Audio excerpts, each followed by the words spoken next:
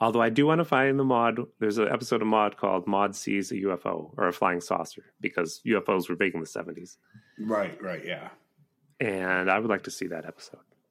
I don't think I've ever seen that episode. They were jumping on all the fads back then. Maude saw a UFO, and I think next week Walter, her husband, had an affair with a Sasquatch. And I do remember that episode. I do remember that episode. I do. And then the next week was the episode where Carol found the lost city of Atlantis. Right. I do remember that little story arc. Yes. Good television. Good television. They don't write them like that anymore, do they? It's the SETI Bimco Show with your hosts, Tim and John. They both took aspirin this morning, so watch out. So John, this is episode. What episode is this? Are we on episode 7? 7? Lucky number 7? Oh my God! I hate the number 7. That's the worst times table. I had a hard time. Did you have a hard time with the 7 times table in math? Now that you mention it, I did have a little bit of a hard time with the 7 times table. I think because it's an odd number and it's very hard to add. It is. It's very hard to add. I do remember the 9 times tables being very easy. Yep, I know the trick. You know the trick, yes. Mm-hmm. We're going to keep it to ourselves. Let's keep it to ourselves. Yeah, this isn't a math show. It isn't a math show, but it could. This is a show about. This is a show about Maude and life and life and Maude. Did anything happen to you this week that you want to tell me about? Well, what's going on? So I'm trying to get people to listen to the podcast. Oh, okay. And I'm like, so have you listened to a podcast? And they're like, well, no, because we went to go see the Batman. Well, they only got time in their week for one thing. I guess so. I'm like, wait a second. You mean my podcast? And do we really need another Batman movie? Like, if aren't people getting the story? Like, do you need to keep maybe if they're not getting the story, maybe it's just not a very good story. Is all I'm saying. It's like they didn't go 10 years after Gone with the Wind and go, you know what? We need to reshoot this movie. Maybe have the South win this time. They never said that, not once. Knock on wood, John. Or maybe, well, yeah. Actually, the verdict isn't in on that, whether or not the South won in the end or not. But it's or maybe it's just to take up time till the next Spider-Man movie comes out. I don't know. You don't want me to start because I know a little too much about this realm that I sometimes work in. Oh, enlighten me, Tim. Enlighten me. No. Give me a little insight. No one wants to know. Or you can't. All I'm saying is that, Disney bought Marvel, the Muppets, and Star Wars. Mm-hmm. Warner Brothers has the DC comic characters, and you got Paramount that owns Star Trek. Star Trek, yeah. And they're all leaning into these IPs they own because I don't know if you know this, but there are 5 Star Trek shows on the Paramount Network. And as you know, Disney has Star Wars shows. Right. So, yeah, they just have to keep competing. They did the Christian Bale, Christopher Nolan Batmans, and now they're going to do, what's his name? Robert Pattinson. And Zack Snyder did Justice League, and Ben Affleck was the Batman in that movie. I don't know if you saw that. I did see that, yes. Which one did you see, though? The recut Zack Snyder one that came to HBO? I originally saw the original that came on HBO, and then I did see the director's cut. Oh. What was that, about a year or two later? Oh, my God. No, I did watch it because that was my comic book as a kid, was Justice League. I love Justice League. And which one did you like better? Oh, definitely the second one, the director's cut. Yeah. That was the better one. That was the correct answer, John, because if you answered wrong, I would have shut this down and started looking for a new co-host. Looking for a new co-host. I will get up with SAG-AFTRA, though, if my contract is breached at all. I know my rights. But you know what movie, though, I really did like was the Superman versus Batman movie. Oh, you did? I admit I didn't see that one. I didn't see it, so I can't say much about it. I liked it because I was always under the impression that, and I believe this was true, that in of course, back then there wasn't a DC universe. It was more like there was a Superman universe and there was a Batman universe, and neither would the two meet. Well, that was a long time ago, John. You're not that. Well, yeah, I'm talking about like the 40s, 50s, yeah. Yes. But I always thought that Metropolis and Gotham City were just different versions of New York City. True. Although some people think Gotham is Chicago, but go ahead. Well, in the Superman versus Batman movie, they were two cities sitting at opposite ends of a bay like Oakland and San Francisco. Which I thought was very interesting. Stupid? Stupid thing? I thought it was very interesting. Apparently I'm stupid now. Okay. The movie. I'm calling my agent in the morning and see if I actually signed up for this abuse in my contract. I probably did. It was probably right there. You probably put it right there in like the fine print. And Tim can abuse John. I have the power of the final edit on this. I'm just going to re-edit your words. Because John hasn't worked since that extra gig on One Tree Hill in Wilmington, North Carolina. And I thought it was Dawson's Creek. There was Dawson's Creek. There was One Tree Hill. There was, and you told me you gave Gregory Peck a ride. I had to give Gregory Peck a ride. I was an extra in a movie. Well, we were working on it. It was called Painting Churches. But when they released it was on TBS or TNT. It was a TV movie, and they called it The Portrait, or vice versa. I can't remember. The title that we were working under wasn't the title that it wound up being. But was Gregory Peck the star of this movie? Gregory Peck and Lauren Bacall were the stars. So you picked him up, and he was never seen because we forgot to pick up our star. I don't know what happened there, but I get this frantic. Oh, you forgot to pick him up? Well, I think there was some confusion on who was actually responsible to get him. It wasn't like it was super late. It wasn't like Gregory Peck was sitting around waiting for somebody to pick him up, although it was pretty darn close. He was at the airport. No, he was staying at the house. He was at the airport. Never mind. I was going to make some bad jokes. He was at the airport waiting for... he rolled a 20-sided die, and he was waiting for his friends to get him. Anyway... All my jokes are inappropriate. They involved the bathroom. But anyway, go ahead. Okay. Anyway. Well, I had a friend who's no longer with us, and he worked for this production company, and I had met him doing different extra gigs, and we sort of struck up a friendship. And actually, I think he's the one who actually got me the job, and he's the one who frantically calls me because I was the only one he knew how to get up with because everybody else was at the party. He called you. Gregory Peck's wandering around the airport. Can you get Gregory Peck? Well, all I had was a 1985 Ford Tempo with five speed on the floor, and so I put all I had clothes and food wrappers, and I just threw everything in the back seat. So you put up that little green tree that makes it smell okay. Exactly. So I'm driving up. So I drive up to the house, and I knock on the door. I'm like, "Hey, Mr. Peck, I'm here to take you to the function," and of course, I guess he's used to being chauffeured around. He automatically goes for the back seat. I'm thinking why I thought Gregory Peck was going to sit in the front seat with me, I have no clue. And then, so I'm like, okay, wait a second. So I'm throwing all the stuff back up into the passenger seat. And then finally he says, and then I couldn't find the it was on some road near the beach, and I couldn't find it. I had to keep going back and forth. And this is before Google Maps, right? Exactly. This is 1993. Okay. And so I finally have to go into a convenience store and ask for directions. And it turns out the road was right behind the convenience store. But when you finally stop and ask for directions, oh yeah, you just go around the corner after you've been going around for a half hour. So I go back to Gregory Peck. So before I go into the convenience store, I turned to Gregory Peck and I said, "Would you like a Slim Jim or something?" And he just wouldn't speak to me. He's like, "What the hell is happening here? Who am I working for?" If he invited you in, I thought he was having a fun time by this time. Well, that was the funny part about it, was that he just didn't say two words to me the whole time, and I'm sweating. I mean, I am sweating bullets. It's Gregory Peck is going to flag down a state trooper and have me arrested for kidnapping.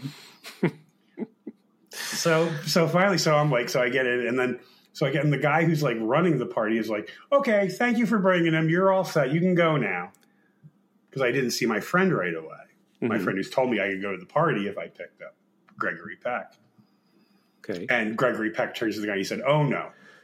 You are going to let this young man into this party. This young man went through a lot to get me here." Oh, wow. That's nice. So he wound up being a decent guy in the end. And I did get to meet Lauren Bacall. Oh my God.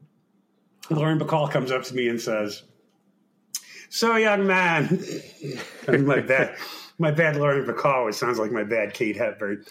"Well, young man, I heard that if I ever need a ride, I should call you." And she turns on her heel and walks away. Oh, what kind of story did he tell her? Who knows? I wouldn't look over at him. I was so embarrassed. I'm sure there was a lot of pointing. He was probably like, he was trying to give me a Slim Jim. What are they? He was trying to give me a Slim Jim. What does that mean? Would you like a Slim Jim? Is that some sort of sexual innuendo? Would you like a Slim Jim? His underwear were in the back seat. What was he trying to say? And then he's probably like, and I won an Oscar for. He must have been so depressed. Is this really all I can get? I won an Oscar for playing Atticus Finch, and this is the best I can do. He did some bad movies after that. A TV movie, and I have to get driven to a party in a 1985 Ford Tempo. I don't think he worked after that, actually. Well, he was never seen again. Gregory Peck announces retirement. I was like, what? I just gave him a ride to a party. I don't understand. We're going to talk about a movie you wanted to watch with a person whose career is also kind of waning, I guess you could say, huh? Well, I want to say before we talk, I love the Beatles, and I love Ringo. Yes. And I'm going to laugh about this, but I just want to say, no, I'm not coming down hard on him. Go ahead, just say it. No, I'm just saying I love I think when I was young, people were like, yeah, Ringo, they could have had any drummer, but when you get older and try to play instruments, you're like, no, it's hard to play any instrument. And, it is. Yeah. I don't like to be like, you're just a drummer. They could have had any drummer or whatever. But they couldn't because they got rid of two drummers before that. So yeah, Pete Best and Stu Stewcliffe, yes. Yeah, your facts. Because Pete Best did a show up here. I had come back up to live up here from 2008 to 2011. Mm-hmm. This is after I got laid off from my corporate job in the economic downturn. And Pete Best was doing a show over in, oddly enough, Liverpool, New York, outside Syracuse. Yeah, so was he being ironic? I think so. I think that must have been, maybe just was like every Liverpool in the world. Maybe it was the Liverpool tour. Did you give him a ride after that? I did not give him a ride. No, I never did give him a ride after that. Because he'd also be like, "What is this Slim Jim? What is this Slim Jim you speak of? I do not know what you speak of. This Slim Jim. I know Guy Fawkes. I don't know Slim Jim." He tried out for the Monkees. I don't think he got in there either. Oh, Pete Best did? I did not know that. I knew there was a long list of. We spoke about this, about Pete Best. The Monkees, I know. That's a joke. Oh, sorry. I too can step on a joke, Timothy. You can. I can. See, anybody at any time can step on a joke. It's all right.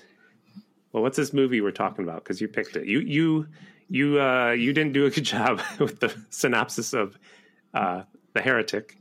Exorcist 2, but you...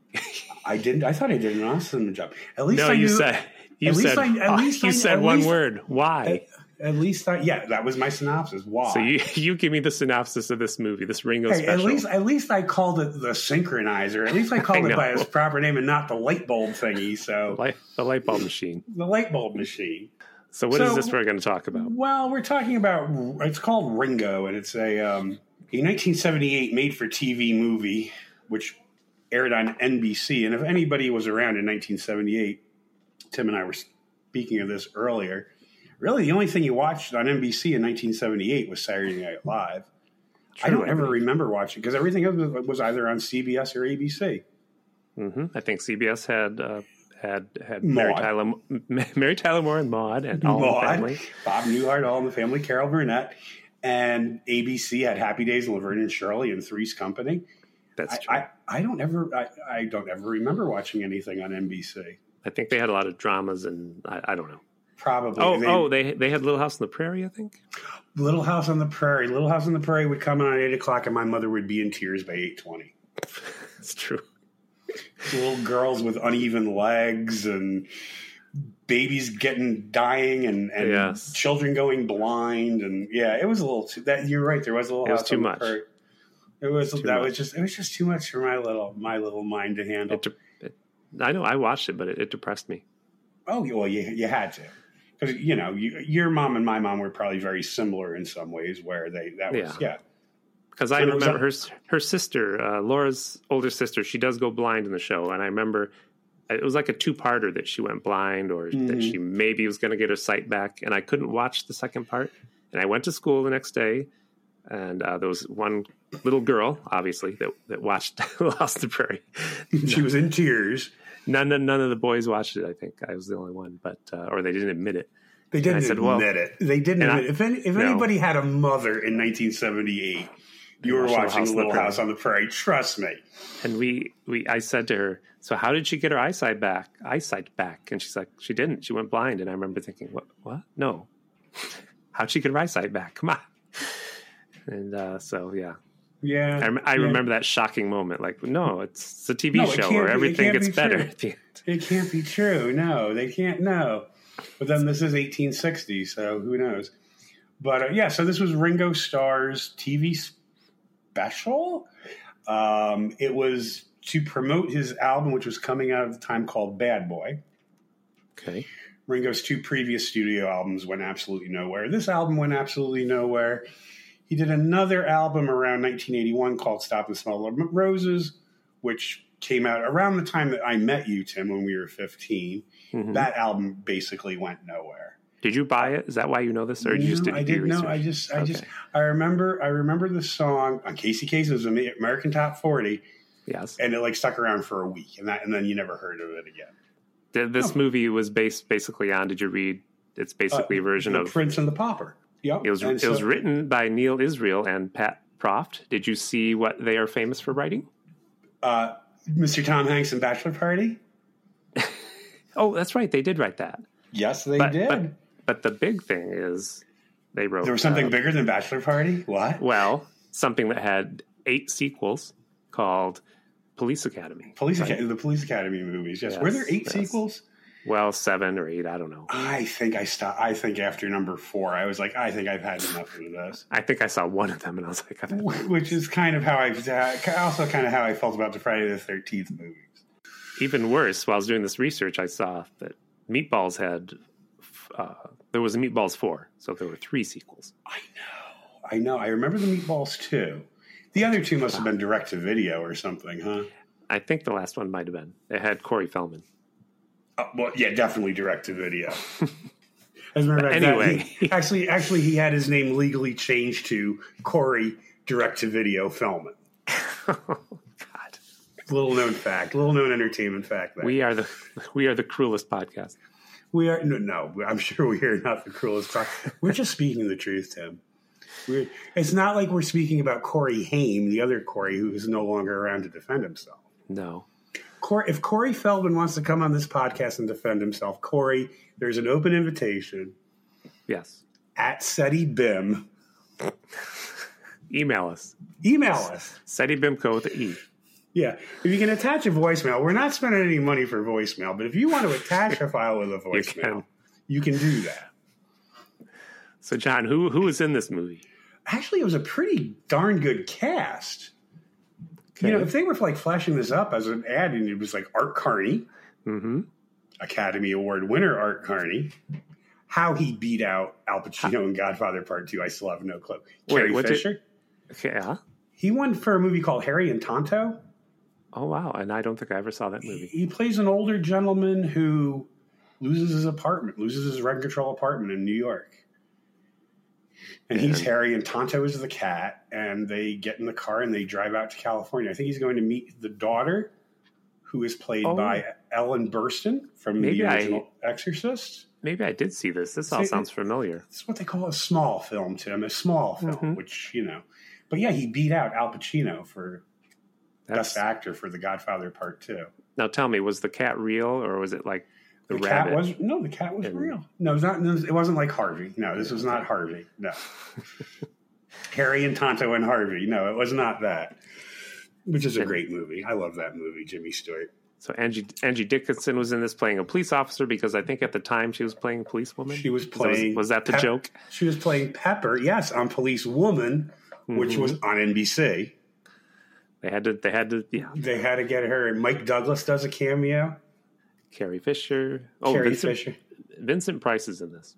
Vincent Price is not. Was Vincent Price playing himself, or was he playing a character? I can't remember now. Doesn't really matter. He was Vincent Price. He was Vincent Price. He was just Vincent Price and John Ritter. And John Ritter played the agent or the manager. He actually did a pretty good job on it. No, seriously, there were like little bits and pieces of it. They're like, actually, you know what? This isn't half bad. Like so the premise is that there's Ringo Starr and then Ogner Ratz, which is Ringo Starr spelled backwards. And they were two twin babies, separated at birth. Ringo was raised in Liverpool. And we all know what happened to him. Yes. Ogner is raised in Los Angeles. And he's a nerd. Opens up, and he's a nerd, and it opens up with him selling maps to the Starrs' homes. And these two nuns pull up. There are some very clever little bits in it. And I was going to say, if I were a kid, and it was still like, I would be laughing at these jokes. I'm going to admit, as a big kid, I kind of did laugh at this joke. The nun comes up, she goes, Do you have a map with the homes of Jill St. John, Susan St. James? Jill St. James, yes. Peter, Paul, and Mary? Joey Bishop. Yeah, Joey Bishop was the actor. No, there were little bits where, and I remember you talking, because actually you were the one who initially brought up this this movie. We were talking when we were starting, when we were in the planning stages of this podcast, you had brought this up. And I was like, well, let me take a look at it. So I kind of stole it from you because I didn't have. I was like, well, how about we'll talk about the Ringo TV movie? Yes. And there were actually little bits and pieces. And you were talking about how George Harrison was kind of like, I don't really want to be doing. Can't you tell? He doesn't want to be there. He's just like, here's my lines. Here's my bad jokes. I think, but see, that's just, I think he realized what it was. I think he actually was a pretty good sport about it because he's helping out his friend. He's helping out his friend. Like the part about, Ringo always calls collect. You know? Yes. Ringo called me collect. And one of the reporters asked, that's Steve Monty. He's like, oh, no, Ringo always calls collect. Yes. So, no, George just did it because he did it tongue in cheek. And that hair on George. Ooh. Oh, that was pretty bad. That was like borderline Jerry curl. I mean, yes. that was a really bad. Well, I think that was the year he became a dad, too. I think that's when Danny was born in 1978. It was in fashion for like a week. That was pretty bad hair. That was really, really bad hair. There was a lot of bad hair. There's a lot of bad hair. But, so Ringo he's got this manager, John Ritter, working him to death, has every hour of the day planned out, and Ringo wants to get away. Right. And they run into each other, and Ringo has Ogner take his place. You're leaving out some really good jokes there. He's like, we got to do work. His manager is saying, we got to do work tomorrow. We got to do work yesterday. We got to do work tonight. Yes. And he was like, what? Something says, what about yesterday? And he's like, that's not your song. That's not your song, yeah. So there's many bad jokes about Beatles songs in this. Yeah, and then he's script. Like, you've got 10 minutes for dinner. You have 10 minutes to eat. And then Ringo's like, well, I have to go use the bathroom. He's like, well, that's going to cut into your mealtime then. Right. Like he's like a nobody. Like he's just like this. These were taskmaster. These were pure vaudeville jokes. That's what I think Neil Israel and that's right. Pat Proft. I didn't look too much into their history, but this was it's a parallel. They collaborated on a lot of things. Yeah, and it's very vaudevillian. Yeah, it's very. It's the jokes they wouldn't use on Sid Caesar's Your Show of Shows in the 50s. Right. So like, I knew we saved these jokes for a reason. We'll use them for the Ringo special. And Carrie Fisher plays his girlfriend. It's questionable that he sings "You're 16, you're beautiful in your mind" to Carrie Fisher because she's his girlfriend. But the whole premise of that song, though, I mean, even when it was just like a single, even the original back in the 60s, I mean, you're 16, you're beautiful. I guess if your target audience is high school students, I guess that is not so creepy. No. But when Ringo releases a song and Ringo's like 35 to singing about you're 16, you're beautiful. I heard it was Roman Polanski's favorite song at the time, though. But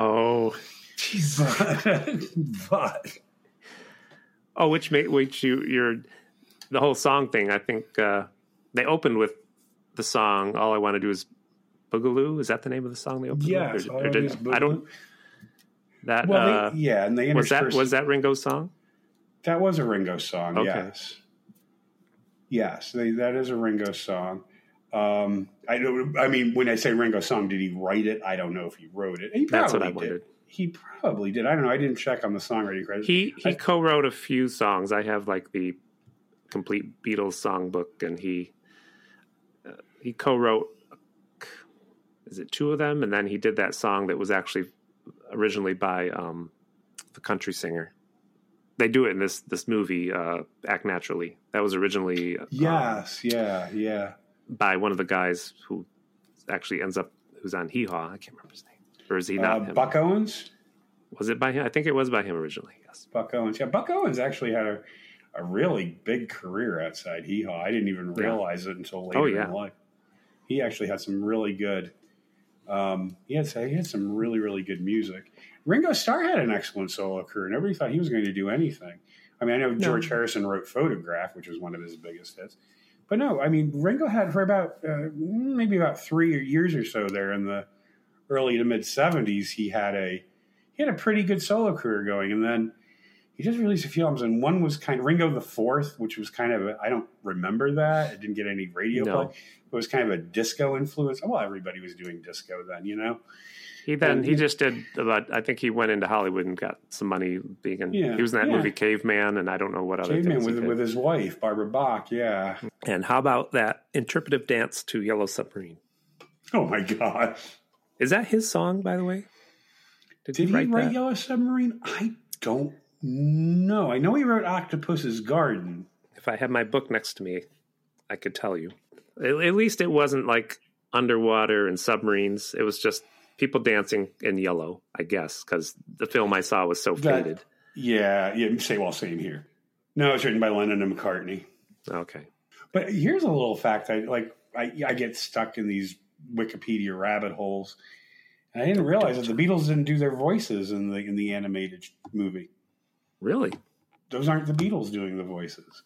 That would be a waste of time. You'd rather have them recording albums. But who did it? Did they name them, or is it just... Actually, yes, they did. And actually, one of them is... It didn't matter for us Americans. Just somebody doing a Brit accent. Really, was it John Clive? A Liverpool accent. Oh, yes, the one... Okay, yes, okay. Did you ever used to watch a show, and maybe you've never seen it before, but they show it on PBS a lot, called Keeping Up Appearances? It's with Patricia Routledge. It's terrible. Listen, I have seen it. The care residence and lady of the house speaking. But I've watched it because it's like, this is so terrible. But go ahead, John. It's okay if you like it. The guy who did, I do like it, but that's all right. The guy who did Onslow, the brother-in-law. Yes. Did the voice of Paul McCartney in the Yellow Submarine. That's who the famous one I was thinking of, yes. Jeffrey Hughes. Jeffrey Hughes. The brother-in-law who's always in bed with the wife. He's watching TV. Yes, he's always watching TV. He's got to bang the top for it to turn on. And they're on the dole. And they have the gate. And there's the doggo. He's out in the abandoned car barking at Hyacinth. He did Paul McCartney's voice. He did Paul McCartney's voice in Yellow Submarine. Yeah. Wow. Yeah. I knew there was somebody. I just couldn't think about it. But we're getting off the Ringo topic here. No, that is that's fine. We'll get back to Ringo here. We'll get back to Ringo. So, interpretive dance. That was not loving that. That was I wonder. I don't know how much prep time went into this.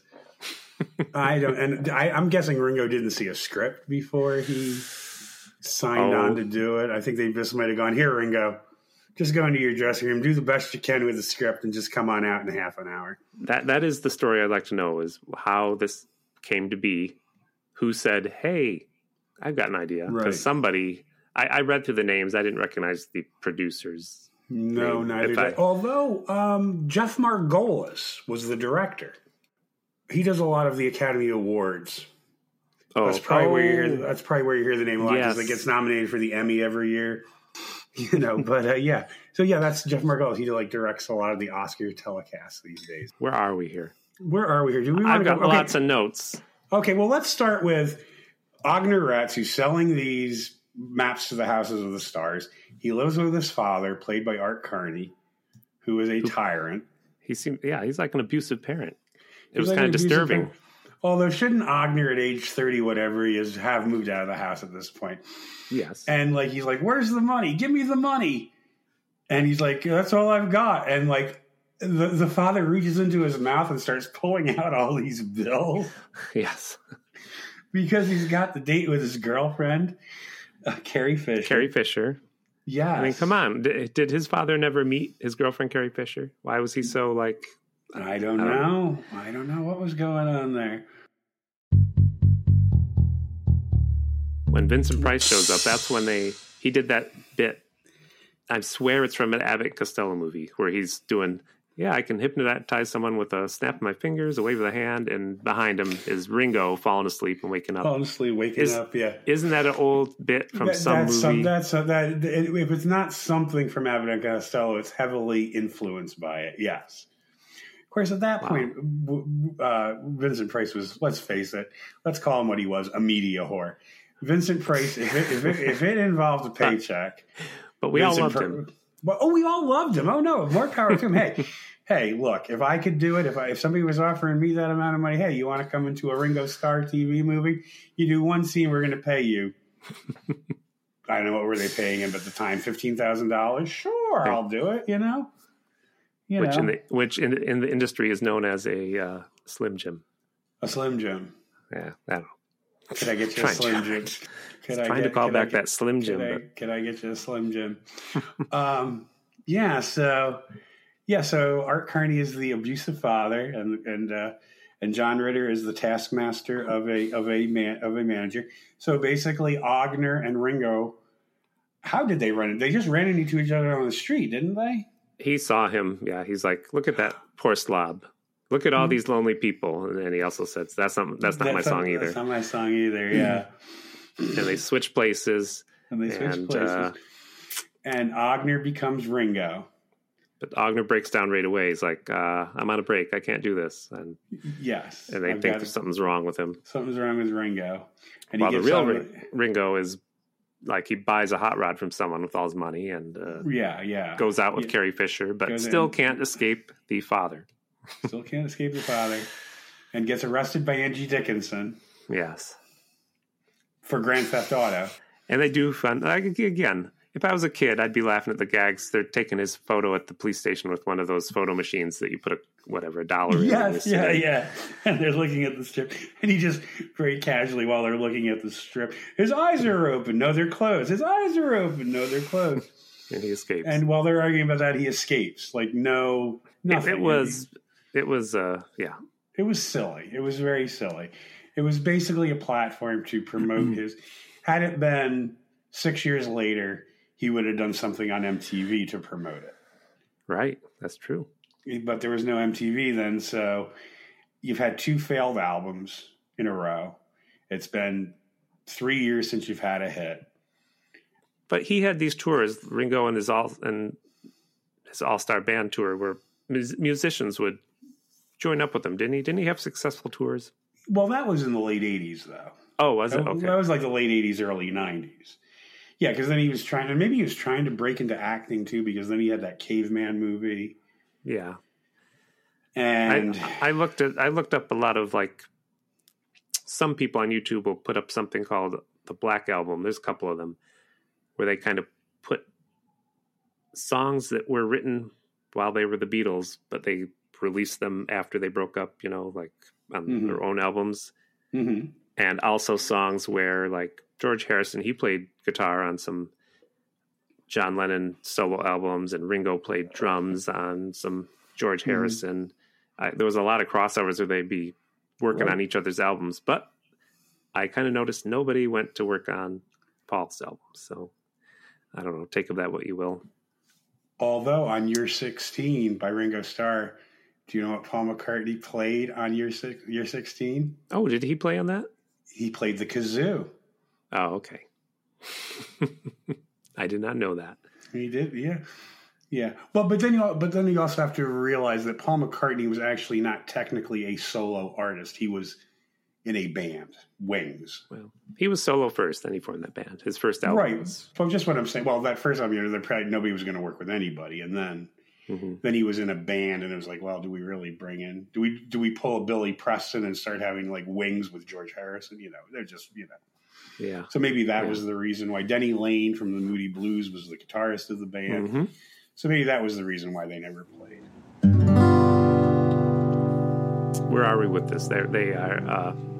they get Vincent Price because they think they have to hypnotize Ringo back into thinking he's Ringo because he's not Ringo. Right. And Ringo is running around dressing up like a woman with Carrie Fisher to sneak back to the studio. Is that what happened? They find everything in a garbage can. Oh, okay. Do you remember that? They just happen upon this garbage can, and in the garbage can is the dress, the wig, there is one. I can't remember. There's one thing that he refuses to wear out of the garbage can, and I can't remember what it is now. And it might actually be kind of funny, but I don't remember it now. Yeah, but like the whole outfit is like, oh, here's this garbage can, and oh, here's your disguise. It just happens to be in this garbage can. I may have gone into a coma at that point. I don't know. You may. I think we were all kind of like, is this over yet? Yes. And on a sadder note, here comes the sad notes. We're not talking about. I'm just talking about the ratings of the show. The program finished 53rd out of 65 network primetime programs for the week. Ooh. You know why that was? Because it was filmed. It was recorded in mono. I mean, come on. There you go. But here's the thing. There were 12 shows that less people tuned into. How do you think three stations? How do you think those people felt though? Like, and these are probably like regular series too. Like they probably put their heart and souls into these shows week after week after week after week, and they're at the bottom of the ratings. They're at the bottom of the ratings, and then they open up the ratings only. They're like, Jesus, Ringo even beat us. Do you know what night that was on? It was a Wednesday. It was a Wednesday. Okay. So I don't know what was on TV on a Wednesday. I just remember, like, I think Happy Days was on Tuesday. Search. I do it. What happened on the state? Saturday Night Fever goes number 1. The funeral of Pope Paul VI.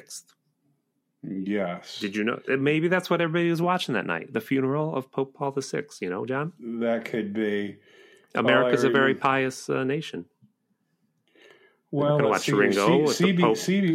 CBS had the Jeffersons' Good Times in the CBS Wednesday night movie.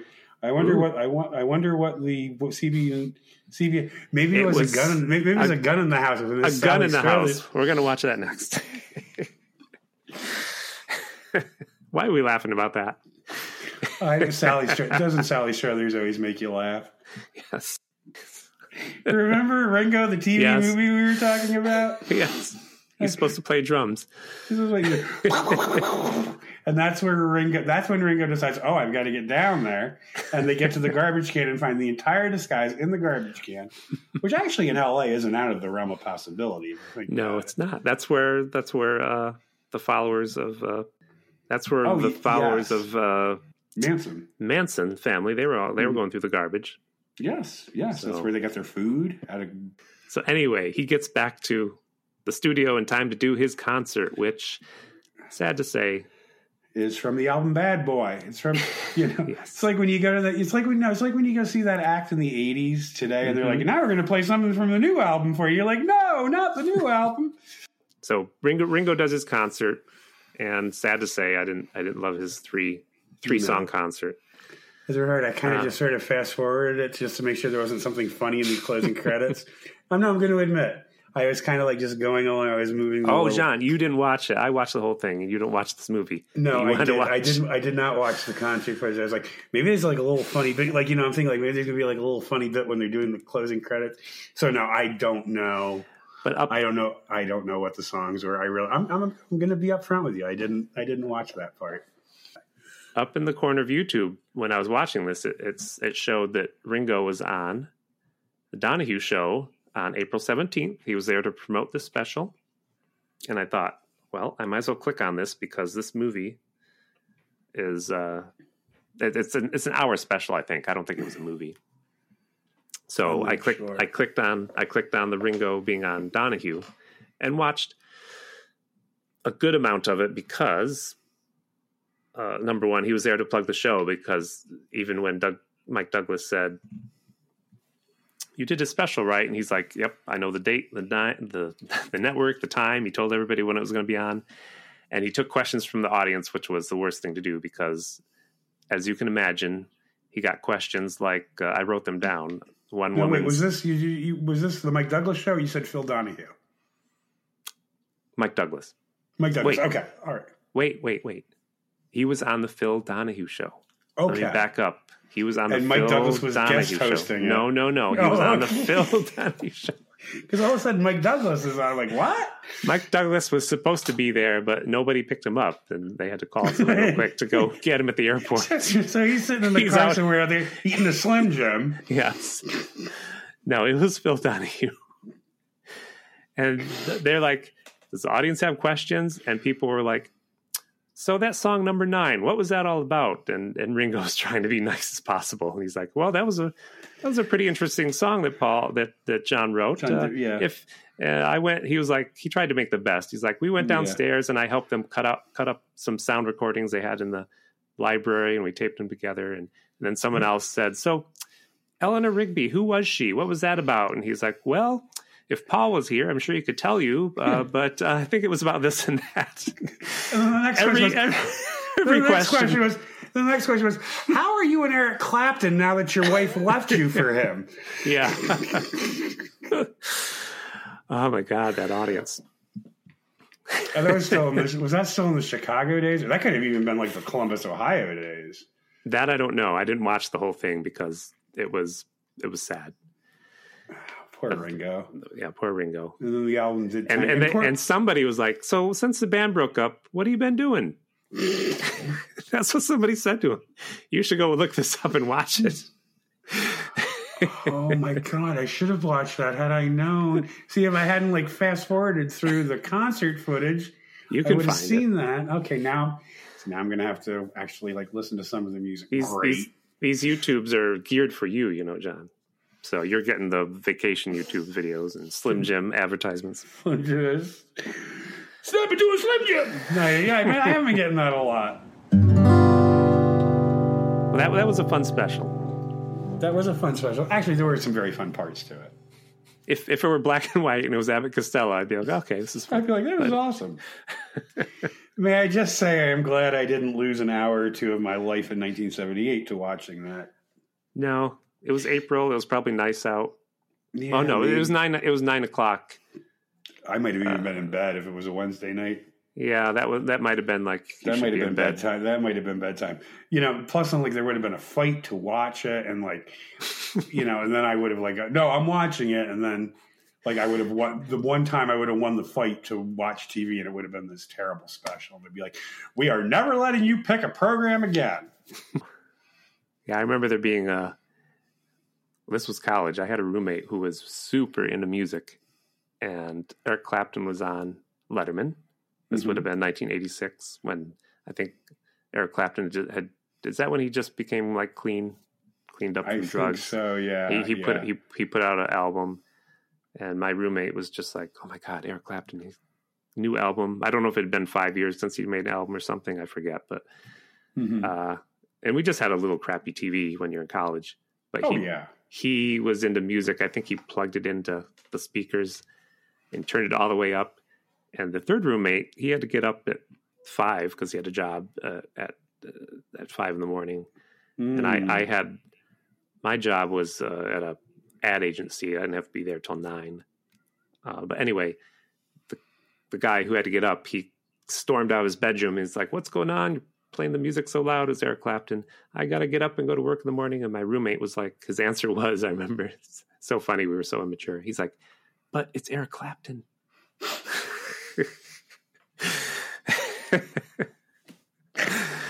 He was so funny, like, why would you have that reaction to Eric Clapton? Not that he had it on, you have it turned up all the way. He had it turned up all the way. It's like, how could you say that about Eric Clapton? Wow. Anyway. Well, Tim, that was another wonderful trip down memory lane in the entertainment of the late 70s. Ringo Starr. I do want to thank Marcy and Dirk Feelgood at the Movie Mixtape podcast because they gave us a mention on their podcast. I love the Movie Mixtape podcast. Yes, go if there. If you get a chance, please listen to it. It is a fantastic podcast. After of course, you've listened to SETI BIMCO. Yes, after you listen to ours. First, you should listen to SETI BIMCO. And then after you've finished SETI BIMCO, then you go listen to the Movie Mixtape. And it really is. It's very entertaining. They do a great job over there, Dirk and Marcy. Yes. Marcy helped me out with some audio advice, and that's why our podcast sounds so fantastic now. God bless you, Marcy, if I believed in God. But all right. Again, you can follow us on Twitter at SETIBIM and on Instagram at SETI_BIMCO. At Gmail with SETIBIMCO with an E at the end at gmail.com. That E is the silent killer. Next week, we're going to have a guest, and I never announce names because guests are always fluctuating. Right. And with our little dog and pony show, who knows who's going to show up? If there's no guest, though, I think after that, we're probably going to watch A Gun in the House because we keep talking about that. We keep talking about it and figure out if it's maybe finally answer the age-old question: is it pro or anti-gun? Right. Which side of the Second Amendment does it fall, Miss Sally Struthers? We would like to know. All right, John. I will talk to you next week. I look forward to it, Tim, as always. Bye. And have fun walking Soul tonight. Okay. All right. It's nice out.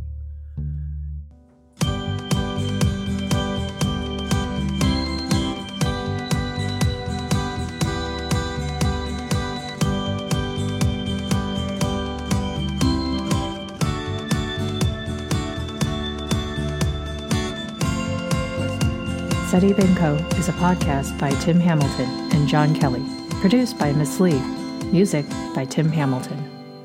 This has been a Pity Party Line production. Party line, it's a party line.